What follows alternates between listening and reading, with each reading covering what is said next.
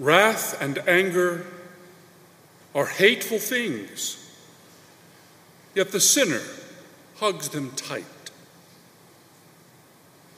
Our first lesson today is from the book of Sirach, and this insight explains much of the unhappiness in our hearts and much of the misery in the world. Wrath and anger are hateful things, yet the sinner hugs them tight.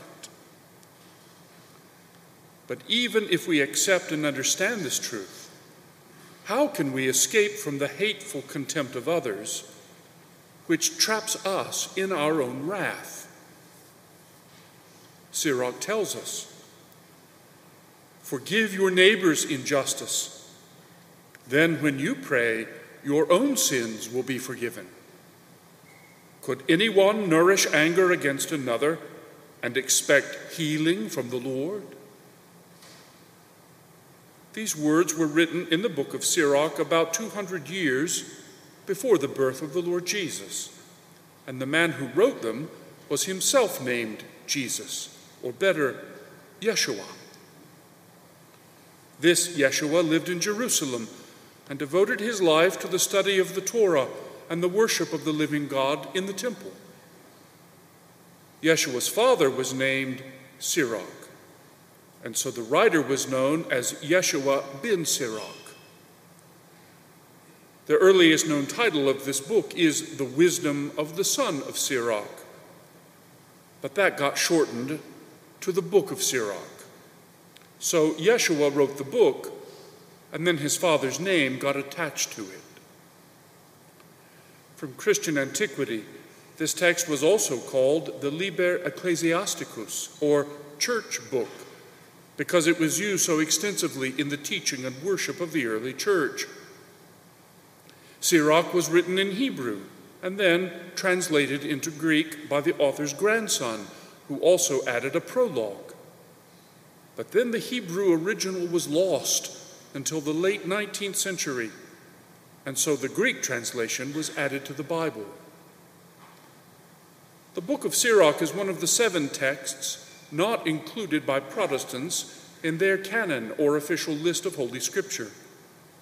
But the Catholic Church has always acknowledged Sirach as divinely inspired and belonging to the Holy Scriptures of the Old Testament.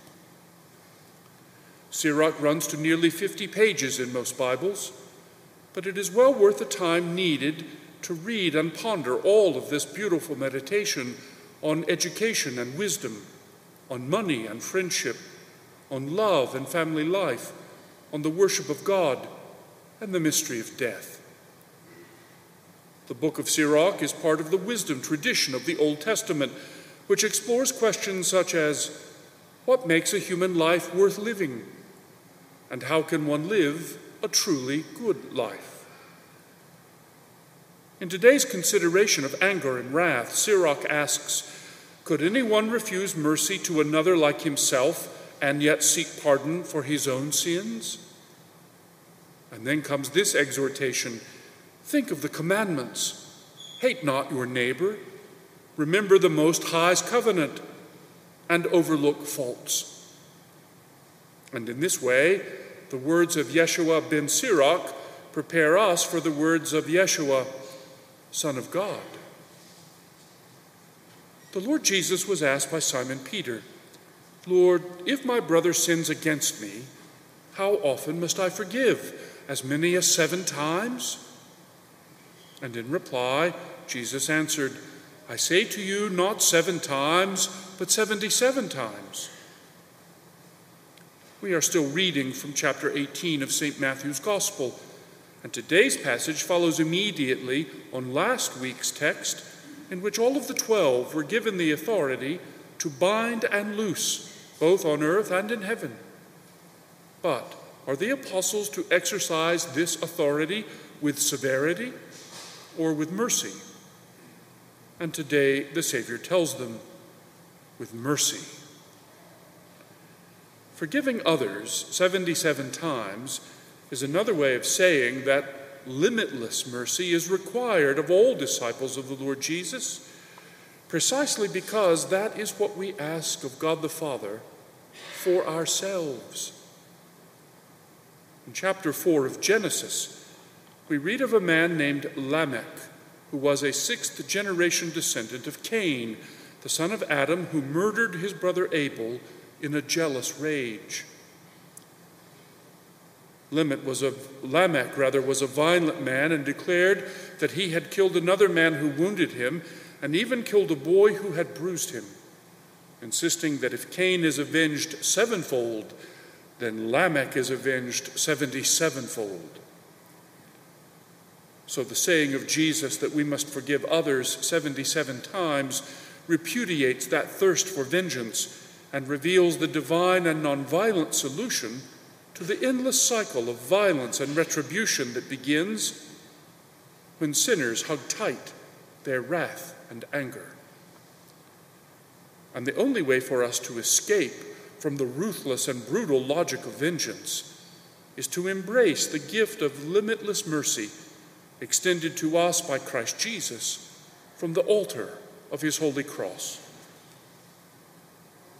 The lesson that vengeance leads to vengeance while mercy leads to mercy is learned in the gospel today by the ruthless and dishonest servant of a merciful king. When the king extends mercy to his servant's debts, but the servant refuses to do the same for a colleague, then terrible justice is visited upon the unforgiving debtor. And here is a warning for us. We pray every day, "Forgive us our trespasses, as we forgive those who trespass against us." And in so doing, we take our lives in our own hands, because we are asking the Lord to grant us mercy in exactly the same degree we extend it to others. From the cross, the Savior cried out for mercy even upon those who tortured and murdered him, that is, upon us. "Father, forgive them." And so it must be for each of us to all others. The psalmist also knew this saving truth when he sang of the Lord, "He pardons all your iniquities, heals all your ills. He redeems your life from destruction, crowns you with kindness and compassion." And therefore we should hear and heed the wisdom of Yeshua ben Sirach.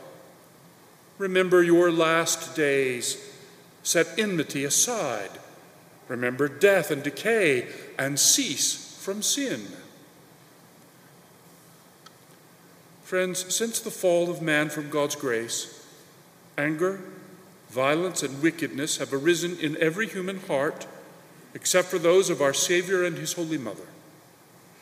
And such wrath and hatred bring both misery to individuals and great injustice to the world.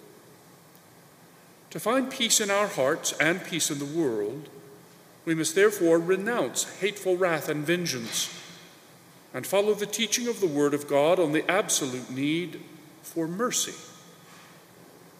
But here we must also note that the gospel does not allow us to ignore or appease injustice.